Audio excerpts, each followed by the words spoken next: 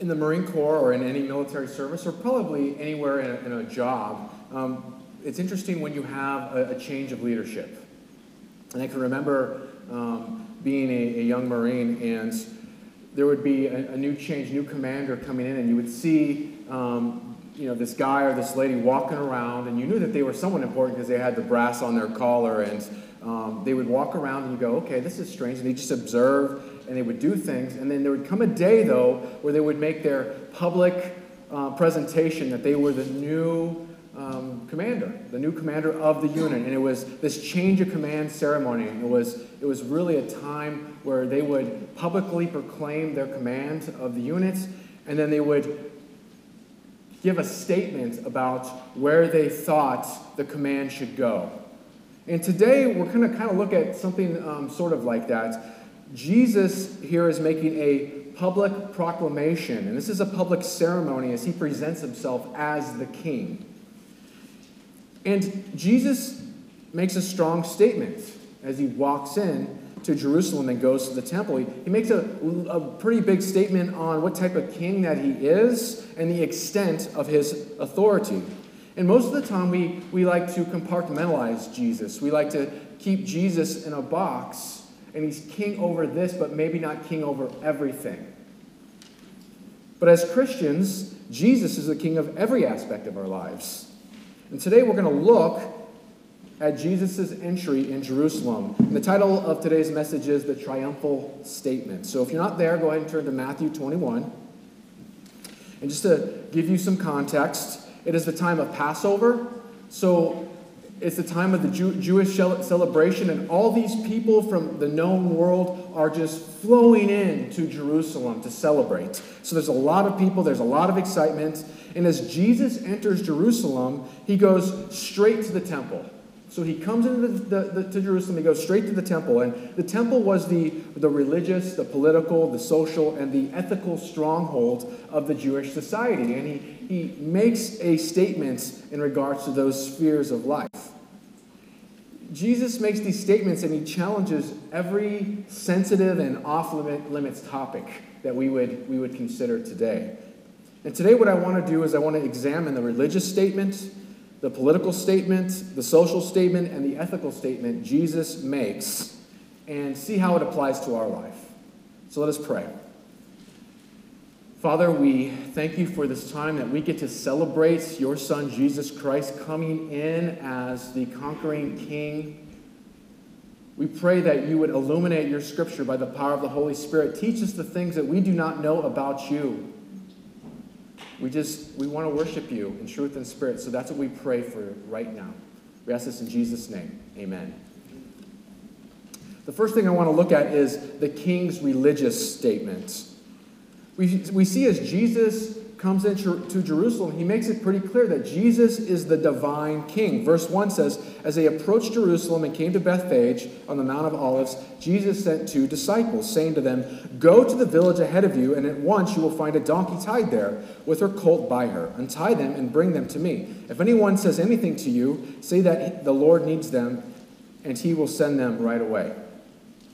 Jesus divinely sends his disciples to the exact place to get a donkey that no one had sat on. And we read that in Luke's account. And this was really to point to this holy and divine purpose. Oftentimes people say, well, Jesus could have crafted this encounter. But yet we know through all 4 Gospels that this is Jesus' divine knowledge. And he sends his disciples to gather this donkey so that he can enter Jerusalem at the exact time that he needs to enter Jerusalem so that he could become the final Passover lamb. We see that Jesus is the promised king. Verse 4 says, this took place to fulfill what was spoken through the prophet. This is a prophecy from Zechariah. We read that in the beginning of our worship service, Zechariah 9:9. The promised king was to bring eternal hope and everlasting joy and was accompanied by this eternal covenant. And Jesus is making the declaration saying, I'm that king. I'm the promised king. We also see that Jesus is the peaceful king. Verse 5 says, say to the daughter Zion, see, your king comes to you gentle and riding on a donkey and on a colt, the foal of the donkey. The disciples went and did this as Jesus had instructed them. They brought the donkey and the colt and placed their cloaks on them for Jesus to sit on. You see, the people were used to people making a public proclamation and presentation of their rule, but they were used to it in a military context. So military rulers would come on these war horses, and they would enter a city, and they would establish their reign by force. And here Jesus enters Jerusalem on a humble donkey to bring eternal peace.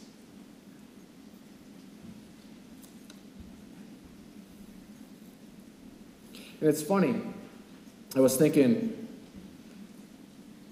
how many of you ever are looking for something but you just can't seem to find it? So this seems to happen in our household a lot. I'll say, Erica, where's the peanut butter? She'll go, it's in the pantry. And I open it up, I'm like, I can't find the peanut butter. She's like, it's in the pantry. And then she'll come in there and she'll say, it's right there, it's right in front of your face. And in some sense, this is what's happening here. So what religious statement is Jesus making? He's saying, listen, I am the one you've been searching for. It's me. I'm the one you've been searching for. I'm the king that brings eternal peace, hope, and joy. And he makes it clear, he challenges the religious system of the day. He says this is not about a religious system. It's not about getting a religious system right. It's not about, standing up, sitting down, doing the right things. It's about having the right relationship with the King, King Jesus. And so the question I ask is, have you surrendered to the reign of the King? Have you surrendered to the reign of the King? And for those of you that have put your faith in Christ, have you surrendered to him? Is he really truly king of everything? And maybe you're sitting here and you're saying, I've never put my faith in Jesus Christ. I don't know what that means. What does that look like? Here's the thing. All of us have been separated by sin. We're separated from God, and we deserve the wrath of God. We deserve punishment for this. Yet Christ, our King, comes into our experience, the God in the flesh, and he lives a perfect and righteous life. And then he dies. He dies on the cross. Why? For us. And he suffers the punishment that we deserve. But then he's resurrected, and we put our faith and trust in him. We now have his righteousness imputed to us. And God sees his perfect and righteous Son. And we have peace, and we have joy. And Jesus is saying, I am the King. I'm the one to bring that. So have you surrendered your life to the King? Second, we see the King's political statements. We see that Jesus is the King of hope. We see verse 8, a very large crowd spread their cloaks on the road, while others cut branches from the trees and spread them on the road. These branches are palm branches. That's where we get Palm Sunday. And this was an ancient act reserved for royalty. And so they were affirming his claim as king. We also see that Jesus is the Savior King. Verse 9, the crowds went ahead of him, and those that followed him shouted, Hosanna to the Son of David. Blessed is he who comes in the name of the Lord. Hosanna in the highest heaven. Hosanna means give salvation now. And they talk about the Son of David, referencing David. And so they were affirming his messiahship, that he did come to save. However, they had an incorrect view of what he came to do. You see, they had this nationalistic idea of who Jesus was. That's why they attached the Son of David sign on there. They're thinking Jesus is coming. He is the king. He is the one who's going to advance their political agenda and crush the Romans. That's what he came for. So they're affirming him as king, but in a king that they've crafted him to be. Not necessarily for the reason that he came to be. And the Pharisees are totally understanding what Jesus is putting down right here. They get it. In Luke 19:39, we see some Pharisees in the crowd said to Jesus, Teacher, rebuke your disciples. They're offended by this. They know what he's claiming and what they're believing, though. And he says, I tell you, he replied, if they keep quiet, the stones will cry out. Jesus makes it clear that everything, even inanimate objects, are subordinate to his kingdom rule. And they're called to rightly glorify him. So we have to ask ourselves, what political statement is Jesus making here? Here's what Jesus is saying to them. He's saying, Go ahead and have your political views, but don't let your political views define or hold me. Jesus is making it clear that he will not be politicized. He's being very clear on this. And it's interesting, a few months ago, I was talking to somebody in the church, and a different church, and they said, we started having this discussion, and they said, you know, Brian, the problem I have with you is you're an evangelical. And I said, what? I'm an evangelical. I'm thinking the classic sense of evangelical. I love Jesus, I proclaim the gospel, and that's not what they meant. They attached a political connotation, and they put a label on me because I said I was an evangelical. And we see that in our society, politics has really usurped religion. You see, here's the thing. We were created to worship. We were created to have some sense of purpose and worship.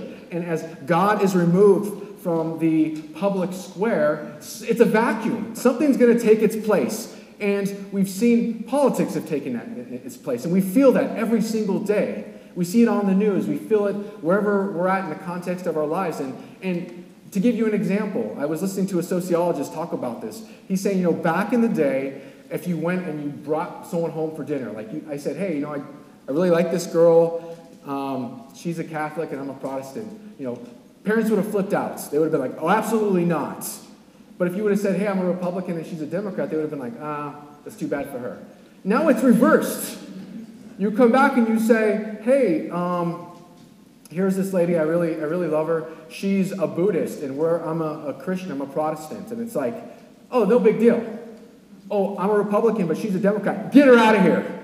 Get her out of here. Things have shifted up. It's totally different. So how does this happen? Because we could get caught up in this hype. This happens when we get caught up in this whole frenzy and this hype, and we have an incorrect view of Jesus and his kingship over every aspect of life. And our political orientation must be informed by Christ, and it's subordinate to the political agenda of our king. We must remember that Jesus came to save people, not political agendas. And his political agenda is all about the expansion of his kingdom. That's what he's for. So I have to ask you this. Are you seeking his kingdom every day, or have you gotten distracted by all this political hype, by all this political distraction? Listen, I'm not saying you should hold a particular political view. All I'm saying is let's put Jesus, the King of the universe, in his proper place. And that's up front. That's number one, and everything else subordinate to that. And I got to examine myself on this as well.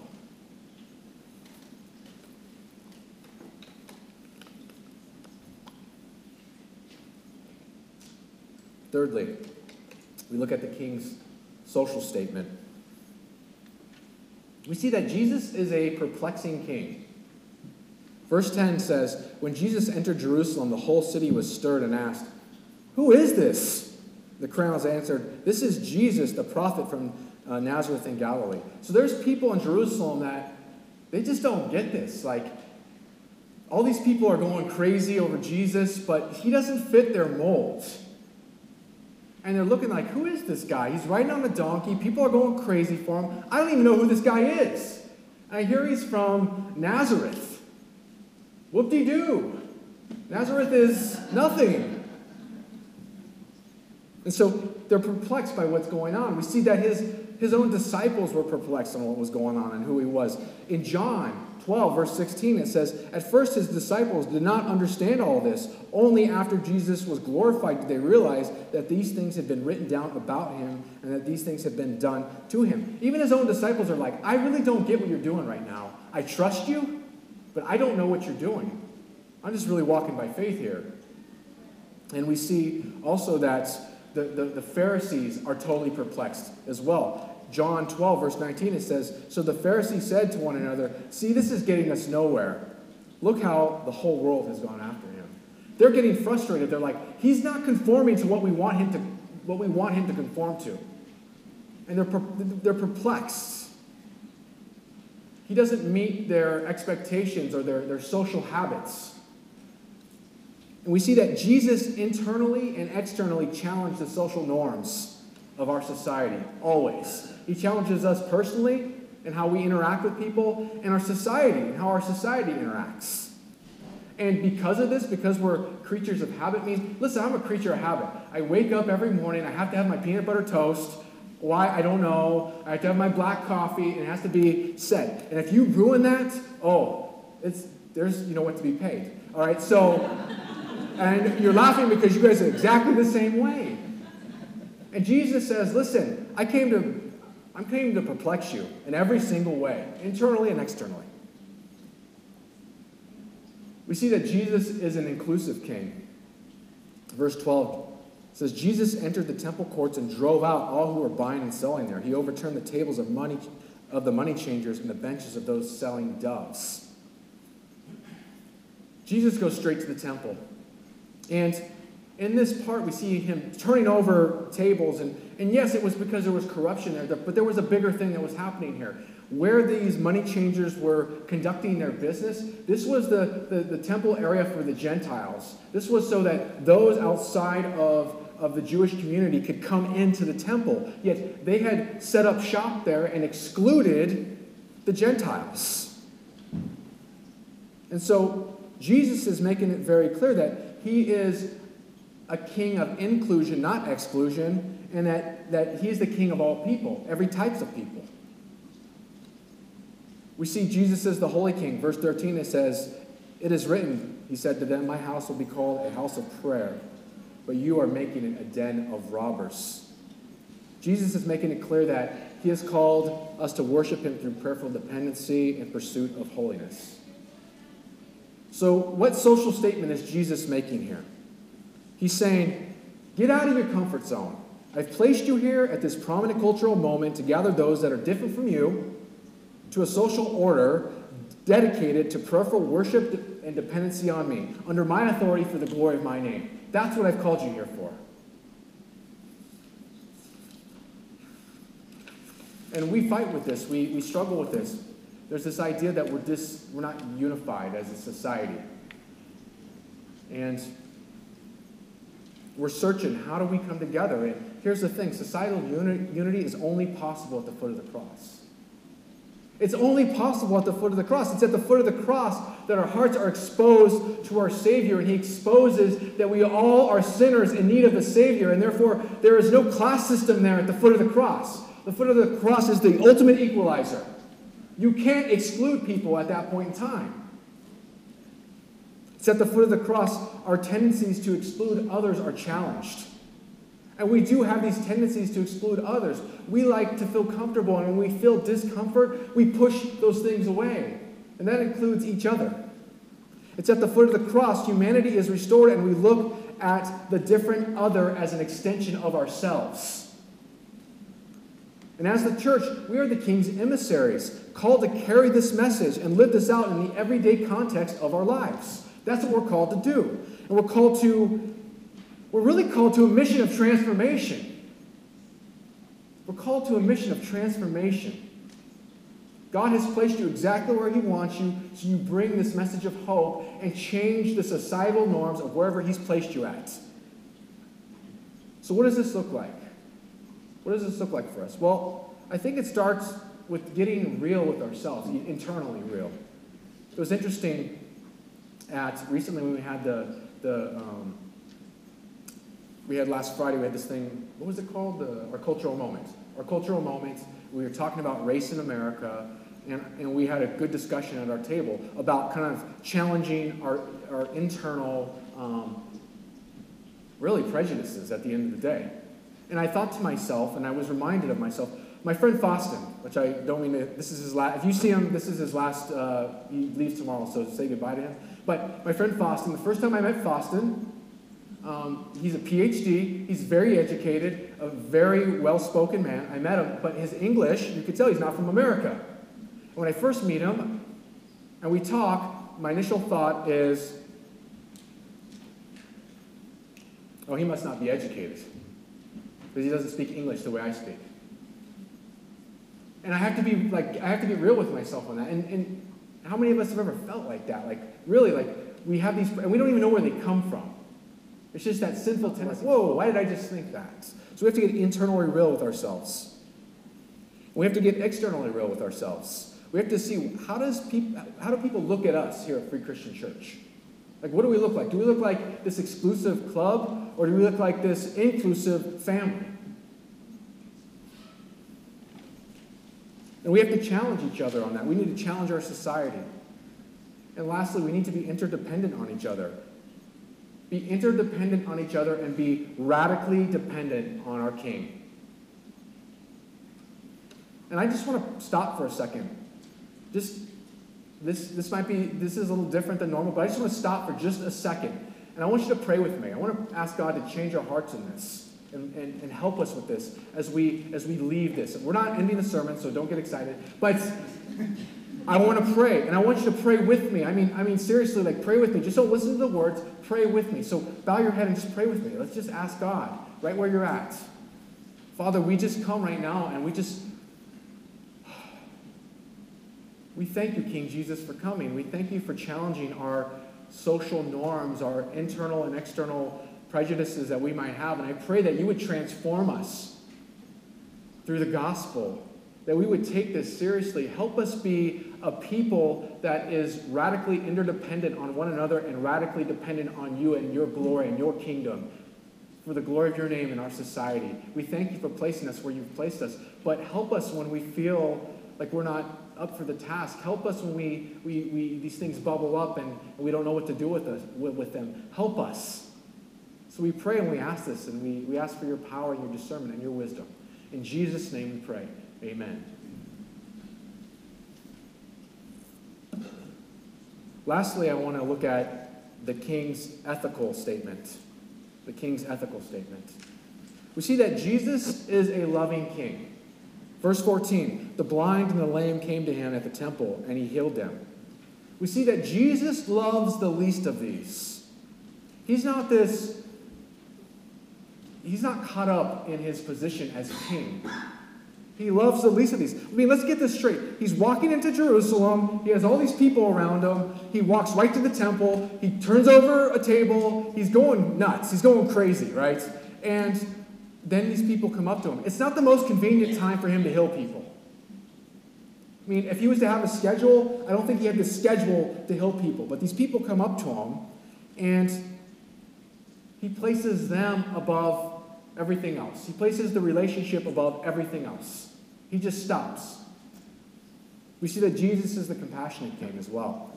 Luke 19, 41 and 42, we read, as he approached Jerusalem and saw the city, he wept over it, and he said, if you, even you, had only known on this day what would bring you peace, but now it is hidden from your eyes. Why does Jesus weep? Jesus weeps because out of anyone, the Jews should understand who he is, and they don't get who he is, and they reject him. And they don't have peace because they don't get him, because they don't receive him. And I think about this in a New England context. Think about this. Christianity was the hub right here in New England. And Jesus weeps right now for us here in New England. And we're called to weep and have compassion instead of becoming cynics. Just weep for our community. Weep well. Lament well. We see that Jesus is the truthful king. 15, he says, but when the chief priests and the teachers of the law saw the wonderful things he did and the children shouting in the temple courts, Hosanna to the Son of David, they were indignant. Do you hear what these children are saying, they asked? Yes, Jesus replied. Have you never read from the lips of children and infants, you, Lord, have called forth your praise? And he left them and he went out of the city to Bethany, where he spent the night. We see that the chief priests and teachers are upset because Jesus is ruining their man-made system of ethics. They built this delicate system of ethics, and he's just utterly destroying it right now. And Jesus corrects them using the word, using Psalm 8. So what ethical statement is Jesus making? Here's what he's saying. He's saying, I have called you to love and compassion, rooted in the foundation of my objective, unchanging truth. Love and compassion with the foundation of my objective, unchanging truth. Not what I feel is right, but what is right, because he's declared it as right.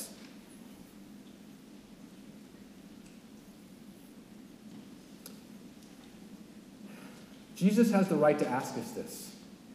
Jesus has the right because he did the most inconvenient, uncomfortable, and costly thing on the cross. And we're called to pick up our cross and follow him, propelled by love, compassion, and the gospel truth. It's interesting when I went to, the first time I ever went to free fall school. Free fall school is where you jump from heights of 12,000 to 25,000 feet. And I remember going there, and I remember them going, oh, everything's fine. We have these safety mechanisms here, and it'll be fine. And I turned to my instructor, who was a Navy SEAL, and I said, is this safe? He goes, dude, you're jumping out of a plane at 25,000 feet. Absolutely not. It's not safe. And here's the thing. When we truly adopt a kingdom ethic of love, compassion, and truth, there's going to be consequences. It's not safe. It's not safe at all. It's inconvenient. It doesn't fit into our lives perfectly. It's uncomfortable, and it's costly because we're standing firm in the truth, and we're loving in a way that maybe even the world doesn't want to be loved, or the compassion that maybe they don't really recognize as compassion. And so we have to ask ourselves on this Palm Sunday, are we serious about following the King? Are we serious about this? Is he really the King of every aspect of our life? As I close, and we prepare our hearts for this Holy Week and Resurrection Sunday, I want us to meditate on the scope of the reign of Jesus Christ in our lives. I want to encourage you that because Jesus Christ is King, we can live in hope. Listen, Jesus is the King of hope. He's coming back. Like, he came back the first time riding on a donkey in a humble way, but he's coming back again. And this time, he's coming back to reign for good, and his kingdom will be consummated. His kingdom started then, and we're in this already not yet stage, but he comes back to consummate it. And we live in the truth of that. Here's the thing. Here's the spoiler alert. Ready? Here we go. And I've said this before. There you go. We win. We win. And we live in that hope right now. This is what Palm Sunday is all about. We win. And that's empowering. Because we win because Jesus Christ, our King, has defeated everything. And he reigns in every aspect of our lives. And so this gives us a radical purpose for our lives, that we can seek his glory in every aspect of our lives, in every sphere of our lives. Let's pray. Father, we thank you. We thank you for this message. We thank you for you coming into Jerusalem on a donkey. We thank you for reigning sin, overcoming the world for us. We thank you for challenging us and wanting to transform us and transform our societies, not just transform us as individuals, yes, that, but transform everything for the glory of your kingdom. We thank you for that. And I pray for us as we move forward on that. Give us strength in that. Give us hope in that. May we rely on you, radically be dependent on you. May we radically seek your kingdom and not our own kingdom. And I thank you for what you've done. You are just such an awesome and loving and just King. And I pray that we would just fall on our knees and worship to you now and forevermore. So we love you, Lord, and we ask this in Jesus' name. Amen.